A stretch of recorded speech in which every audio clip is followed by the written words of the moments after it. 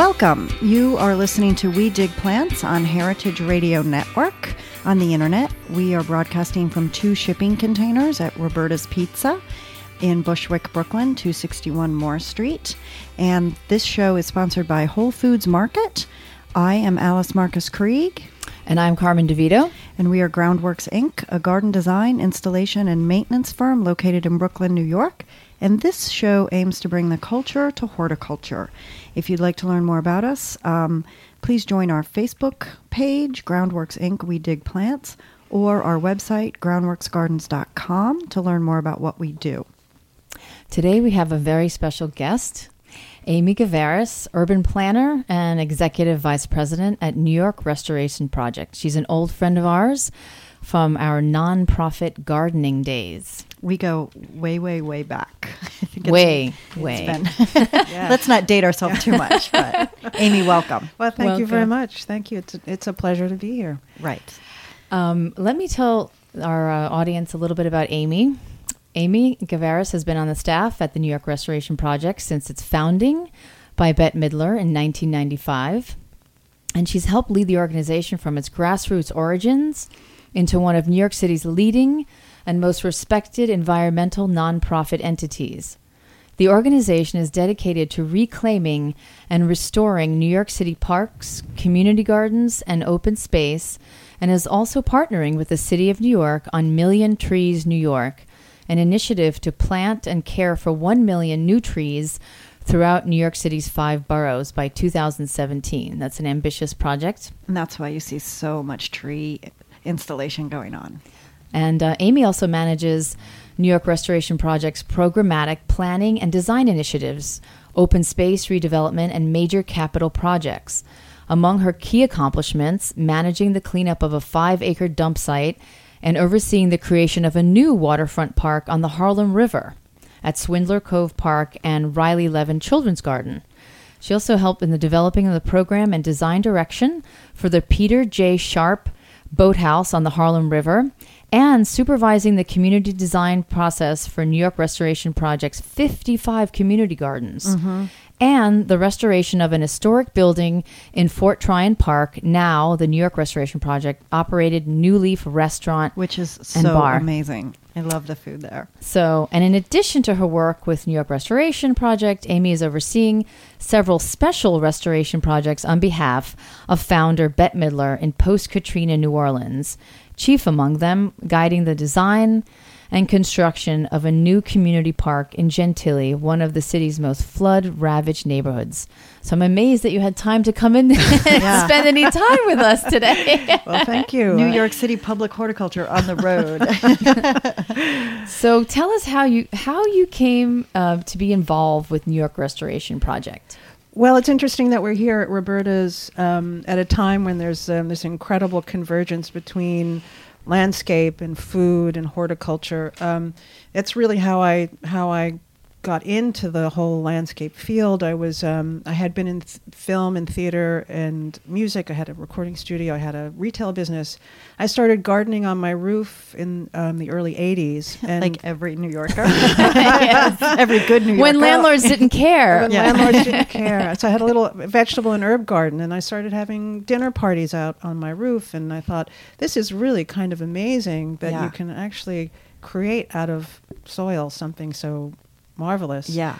And I started taking courses at NYBG and BBG, and I lived very close to, at the time, I lived very, very close to Central Park, and I spend many hours there. I do a lot of sporting activities, biking and running and soccer and stuff like that. And I also began to see in those days, in the 80s, the reemergence of Central Park from its darkest darkest days. hour, right? Yes. And the value of a conservancy and what they were able to do in a really reviving that park and making it so incredible. And I knew it had incredible value to me. Living near it and the things I could do there and what I appreciated about it.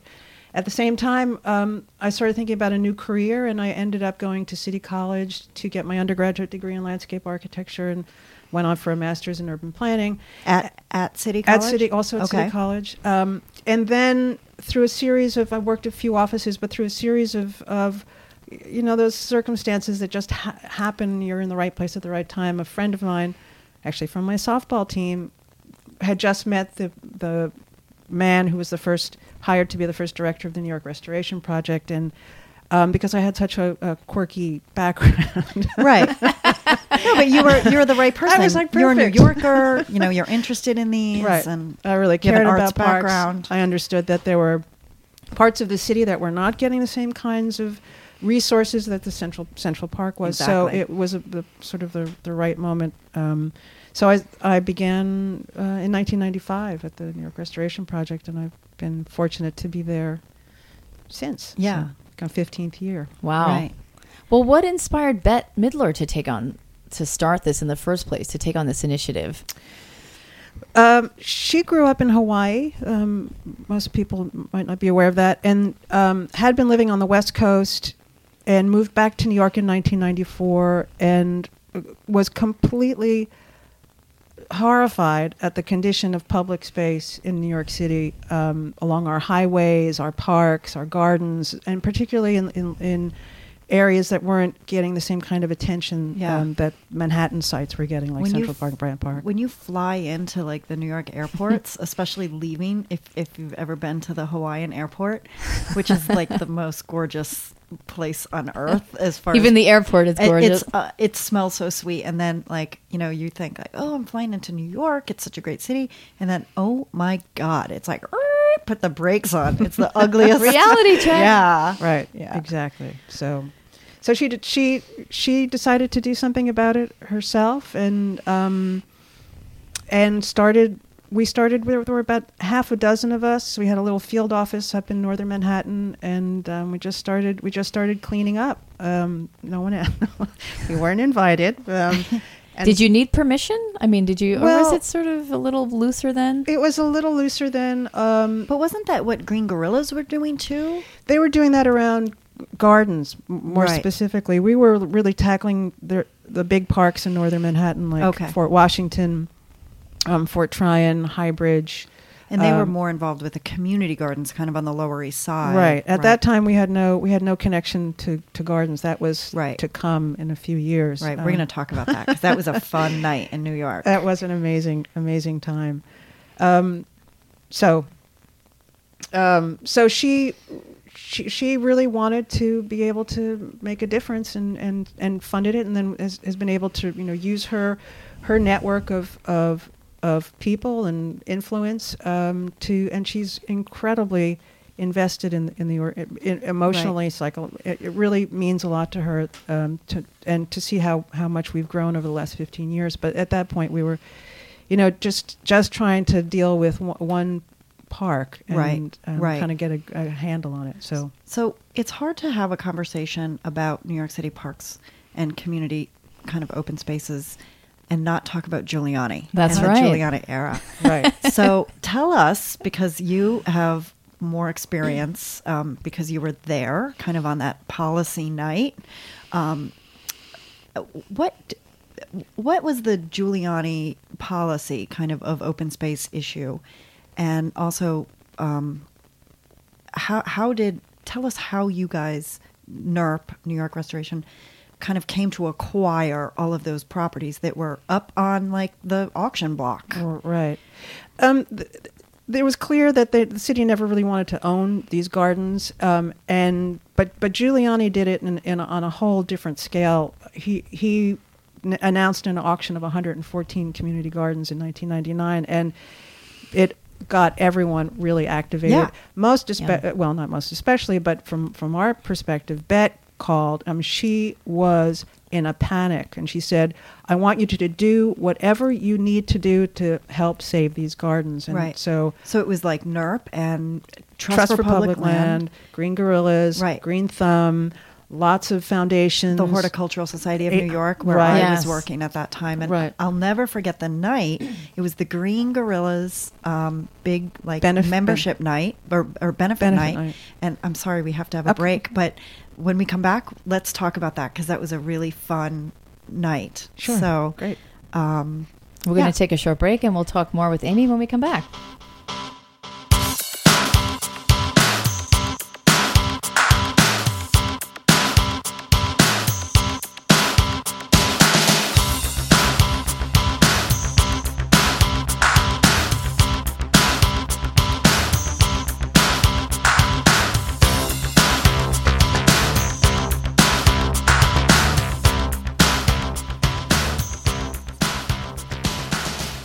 Hi, welcome back to We Dig Plants on Heritage Radio Network. We're here with our friend Amy Gaveras from New York Restoration Project, and we were just talking about this a really fun night in 1999 when we were at the Green Gorillas, which is a community garden organization. We were at their benefit night, and Bette Midler of New York Restoration kind of came to the rescue salvation of these gardens.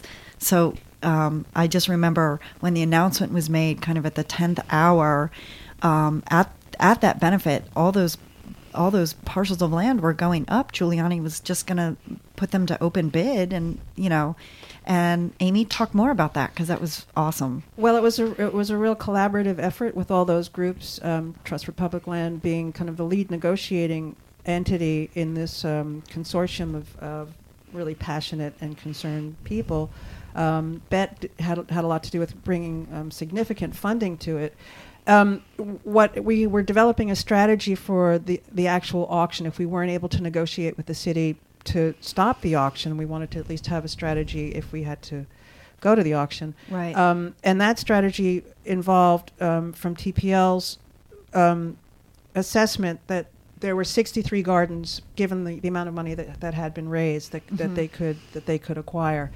That happened 2 days before the actual auction. Right. But that left 51 gardens on the list. Vulnerable. Vulnerable. And Bette, when she heard about that, she said, we can't let any of these gardens go. In fact, the 51 that are left on the list were the ones that were kind of marginal. Yeah. The ones where chickens were kind of walking around and I remember that. Piles of tires. Yeah, Sometimes yeah. they were just The definition of a garden was loosely defined. yeah. Right. And communities kind of made them what they were, and that was a beautiful thing. But well, land was cheaper. Right. Land was cheaper, but what this list was it wasn't. None of the inventory has been really well documented, and so there were sites on this list that really weren't even ever gardens, or if they had been gardens, no one had been gardening on them for years, so they were filled with trash or people's stuff that they didn't know where else to put. Right. So we negotiated directly with the city to take on the additional 51 and formed a land trust, and suddenly we were in the garden. The community gardening. Right. And people organization, really. Yes. Very, very, very different. How should space be used, and let's work together with the needs of each community to assess what they want out of each parcel. And yeah, I knew that I was part of a community garden at that time when I was living on the Lower East Side, La Plaza Cultural. Yeah. And I knew that times had changed when I saw a tank with the New York City Police Department logo rolling down my street. Yeah. I knew that times had changed. Yeah. I really felt that. Yeah, it was an amazing turning point. Well, I can talk more about what we've done since then. Yeah, please do. Yeah. Yeah. So we suddenly had these properties that we owned, and now we had to sort of figure out now what do we do? Right. This is a whole other a whole other endeavor. So we've really developed a program where we do work. It's a community design program where we're able to bring funders to gardens. Mm-hmm. We're able to bring designers who are appropriate, kind of a good fit for the community and for the funder. Then hold a series of meetings with the community to talk about ideas, look at other places to give people kind of inspiration for what could happen in their garden, or what do they like about their garden, what do they want to do there, because there's a range of things that can happen in these places. Some of them are for food, some of them are just for like hanging out kind of space. Right. So the community really directs what happens. Very central to the process. But they also know that now that it's protected, and they'll invest because they know that they're not going to lose it on a whim. Right. It's not a year-to-year lease with the city. Right. It's forever. It's right. In perpetuity. They're preserved as open space in perpetuity. So. Right. And do you guys help with ongoing fundraising for these gardens? Well, you know what we did that was a little different than TPL. TPL's plan was to transfer ownership to local land trusts. Mm-hmm.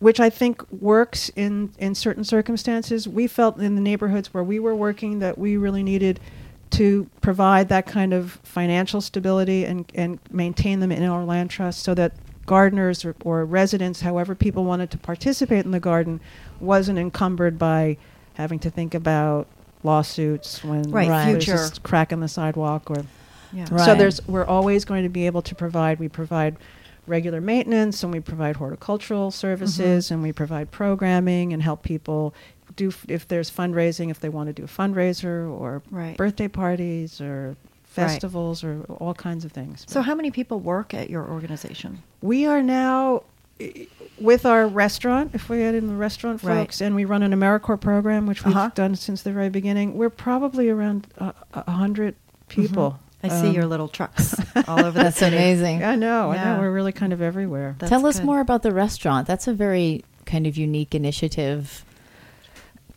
It's a restaurant. It's a building in the park where we started our operations, Fort Tryon Park, where the museum, the Cloisters Museum is.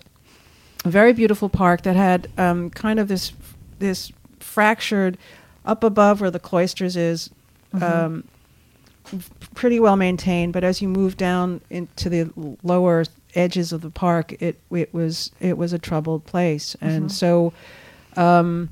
We saw this restaurant, which it's part of the original park from the 30s, designed by the Sons of Olmsted. It had always been a parks administration building and a food concession or a cafeteria, but it hadn't ever really been managed particularly well.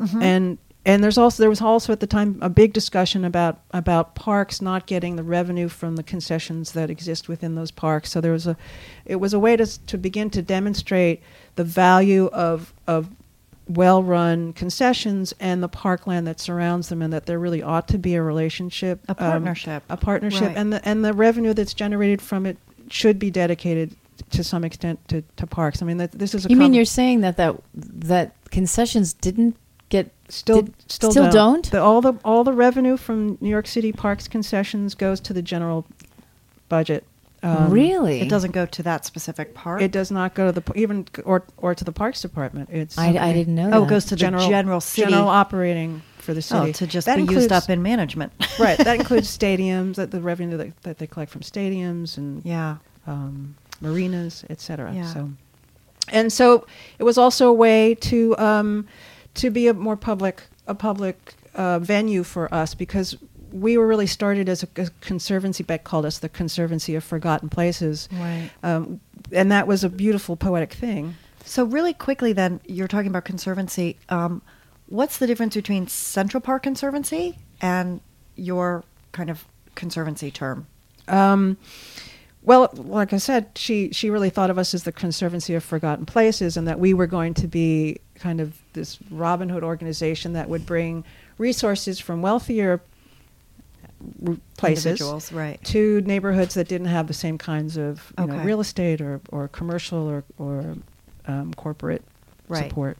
Versus Central Park, which the is jewel in the crown. I which mean, is Central really- Park is Right. And it's Yeah. also very, very place-based. And Specific, we yeah, are, exactly. especially with our gardens now, we're really citywide, and we're really, and for one of our parks where we're really identified and have a management contract, we're really not identified with one particular geographic place. Well, I think we have to take another break, and then we'll come back and speak some more with Amy Gaveris from New York Restoration. Lancers and the check when it arrived. We went touch, touch, touch, touch. A redder shade of neck on a whiter shade of trash. And this emery board is giving me a rash. I'm flat out. You're so beautiful to look at when you cry. Freeze, don't move. You've been chosen as an extra in the movie adaptation of the sequel to your life. A shady lane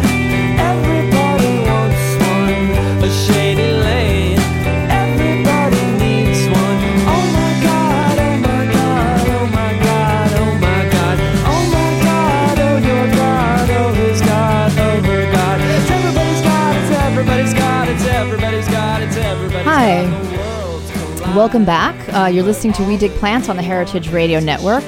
Today we're speaking with our special guest, Amy Gavaris, Executive Vice President for New York Restoration Project. We're talking about transforming public spaces. And when we left off, we were comparing the Central Park Conservancy with New York Restoration Project. And I wanted to ask you, Amy, what are some of the hidden gems in the other parks that New York Restoration Project has helped to rehabilitate?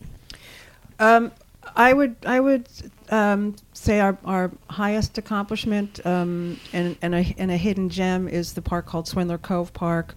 It's in northern Manhattan at the top of the Harlem River Drive at the east end of Dyckman Street, right below PS5. Mm-hmm.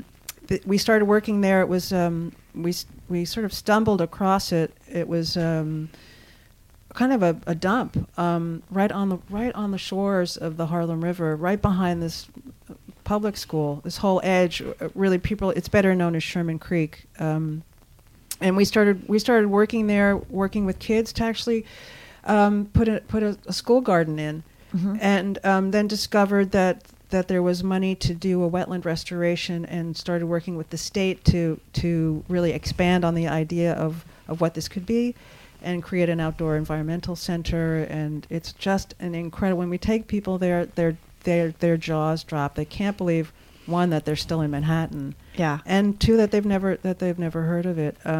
It's really worth a trip up there. We staff it. We have a management contract with the city to manage. So we're like a mini conservancy up there. Okay. And we've continued to expand the area around it. This was historically the center of rowing in New York City. Right. And we say with some confidence, although disputed by Philadelphians and Bostonians, that it was really the center. It was really the center of crew, and the birthplace of rowing in the United States. Right, and it's where the boathouse is. And what does Harvard have on us? We're New Yorkers. Exactly. So, as you were uncovering there, what were some of the challenges in dealing with public space like that and in trying to improve it? It took. We started it. Our first cleanup was in 1996, and we opened the park in 2003. So it took seven years to complete it. Because there were so many agencies involved. It involved New York State Department of Transportation, City Parks Department, the State Parks was involved, and Department of Environmental Conservation. So there were just a lot of bureaucratic issues to work through, and then raising money for the boathouse. But right. What was the funkiest thing you guys have ever unearthed? Come on, a little archaeology.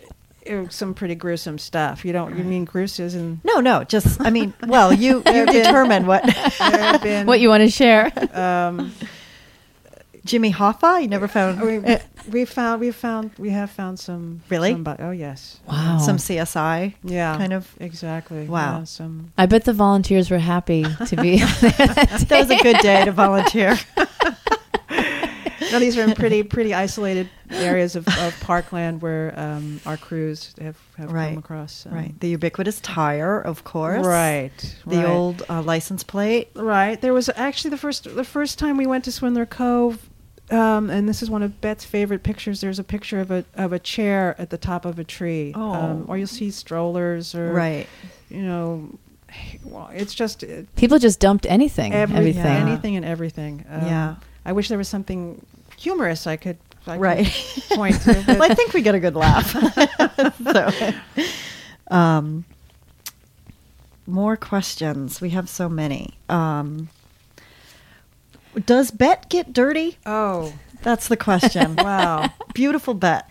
She the whole inspiration, her Hawaiian background and coming back and seeing the city that she really loves so much in such a state of chaos and decrepitude. And it really comes from she's an avid gardener, and really knows her stuff and really knows her plants and is really passionate about horticulture and gardens and beauty, and that beauty is really an important thing that everybody has a right to live in a beautiful neighborhood and live near a clean park. She was really inspired by Eugene Lang, who started the I Have a Dream Foundation, and it was about ensuring that kids would get through. He guaranteed. He said, "I would pay for I will pay for your college if you graduate." I think it was a group of fifth graders that he was Right. talking to, and she just found that so inspirational. So in a way, we're kind of like that. But she gets her gloves on and gets her overalls on and gets her work boots on.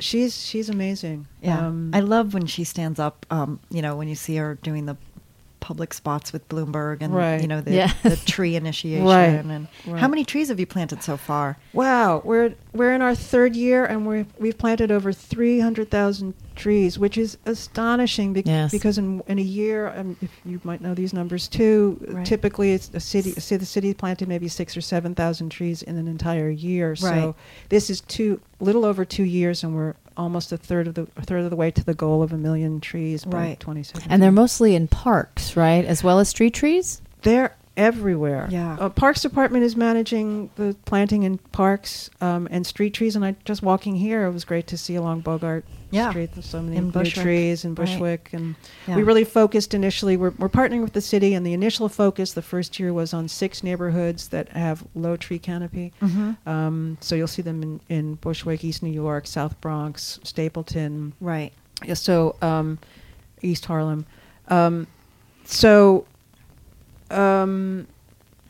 So we're really doing incredibly well. moving So along. our responsibility, Parks has got their responsibility. Our responsibility is to deal with everybody else, is to try to get everybody else, which includes universities and churches and cemeteries Oh, I see. and So hospitals. those count and too. Everything will count. Even residential, like small residential? well, I'm glad you asked. As garden designers. I'm glad you Plug, asked plug. because do our trees count?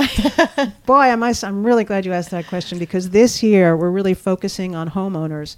Because homeowners, and there are many private homeowners in Queens and Staten Island and the Bronx and Brooklyn, where we think there's an opportunity to plant about 300,000 trees if we can reach homeowners and we'll even provide trees to homeowners. Is that right?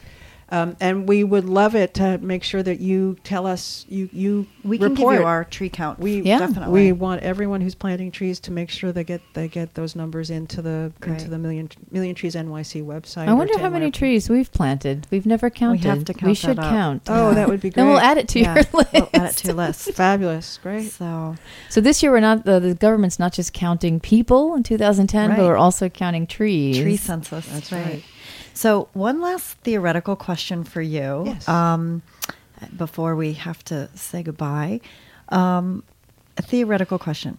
You've just been given a grant for $50 million. How will you spend it? Other than like a jet plane to someplace great. Pizza for everybody. Yeah. A raise for Amy. Wow, that's a fascinating question. I would finish Swindler Cove. We're doing the last leg of it. There's one area that's left to do, which will complete we're up to about 15 acres there. So we'd like to see that done in our 15th year. I would look to open an office in New Orleans, another restoration project office. I think we've been thinking about how do we bring the message beyond New York, and we're asked all the time, how can we do this in Other our city? cities, or yeah. Chicago, Chicago, LA, Detroit. right. So you're really a model. Because if you can do it in New York City, Right. Where land is If so you much at a can make Yeah. it here. well, the land is at a premium compared to Detroit, where they'll give you the land. Right. Here, you were fighting, you were bidding against developers, Right. Right. with deep pockets to get those community gardens. Because So- the world needs more parking spaces and condos, apparently, in some people's minds. Right. But we say more trees, More 50 trees. million More flowers. more flowers, and more gardens More on top beauty. of restaurants. and more volunteers. More More farms, volunteers. More volunteers. Yes. Yeah, let's talk.